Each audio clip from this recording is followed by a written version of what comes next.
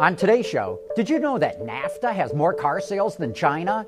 Honda is experimenting with an engine with different displacements, and why the FCA Google deal has been blown all out of proportion. All that and more coming right up on Autoline Daily.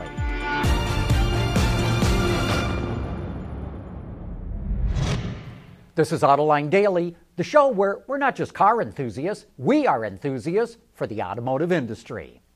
Despite all kinds of stories that the economy in China is slowing down, car sales were up strong in April. Sales hit 1.72 million light vehicles, with SUVs up a whopping 36%, while passenger cars were down 4.5%. But in a warning sign for later in the year, the strong sales are coming mainly from deep discounting, not organic growth. In addition to government incentives, dealers are discounting cars by an average of 18%. Bloomberg reports that the Volkswagen Jetta and Polo and Ford Fiesta are discounted by 35%. And all this helps explain why about 3/4 of car dealers in China are not profitable. And here's my Autoline insight. The Chinese market is setting itself up for a major correction. The only thing those incentives are doing are pulling sales forward and hastening the day when many dealers go out of business. Remember, you heard it here first. Look for car sales to start dropping in China probably before the year is out, unless the government resorts to even more incentives. By the way, did you know that the NAFTA market is actually bigger than the Chinese market? While there were 1.7 million light vehicles sold in China last month, there were 1.8 million sold in NAFTA. I think this is a fair comparison. In the automotive industry, automakers and suppliers typically count NAFTA as one market, since parts, components, and assembled vehicles flow freely between the United States, Canada, and Mexico. And by the way, the NAFTA market generates far more revenue and profits than the Chinese market. I think it's important to keep this perspective because NAFTA offers just as much scale as China does, meaning it's far more competitive than a lot of people realize. Still to come, Honda is experimenting with an engine that uses different displacements. Autoline Daily is brought to you by Bridgestone Tires, your journey, our passion. Dow Automotive Systems, advanced materials that deliver better results. And by Lear, a global leader in automotive seating and electrical systems. We've highlighted a number of ways recently in which automakers and suppliers believe there are still big efficiency gains to be had from internal combustion engines. And now Honda is taking a fresh approach. Our colleagues at Autoblog uncovered that the automaker filed a patent for an engine with different cylinder displacements. The bores of the cylinders would be the same, so the difference comes from how long the crankshaft throw is or how far the piston travels in the cylinder. The idea is to optimize cylinder deactivation. The different displacements allow the engine to deliver more power or more efficiency, depending on which cylinders are shut down.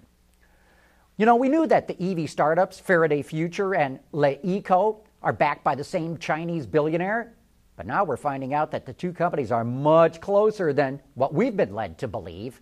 Wards reports that a Faraday executive told them, actually, we're the same company.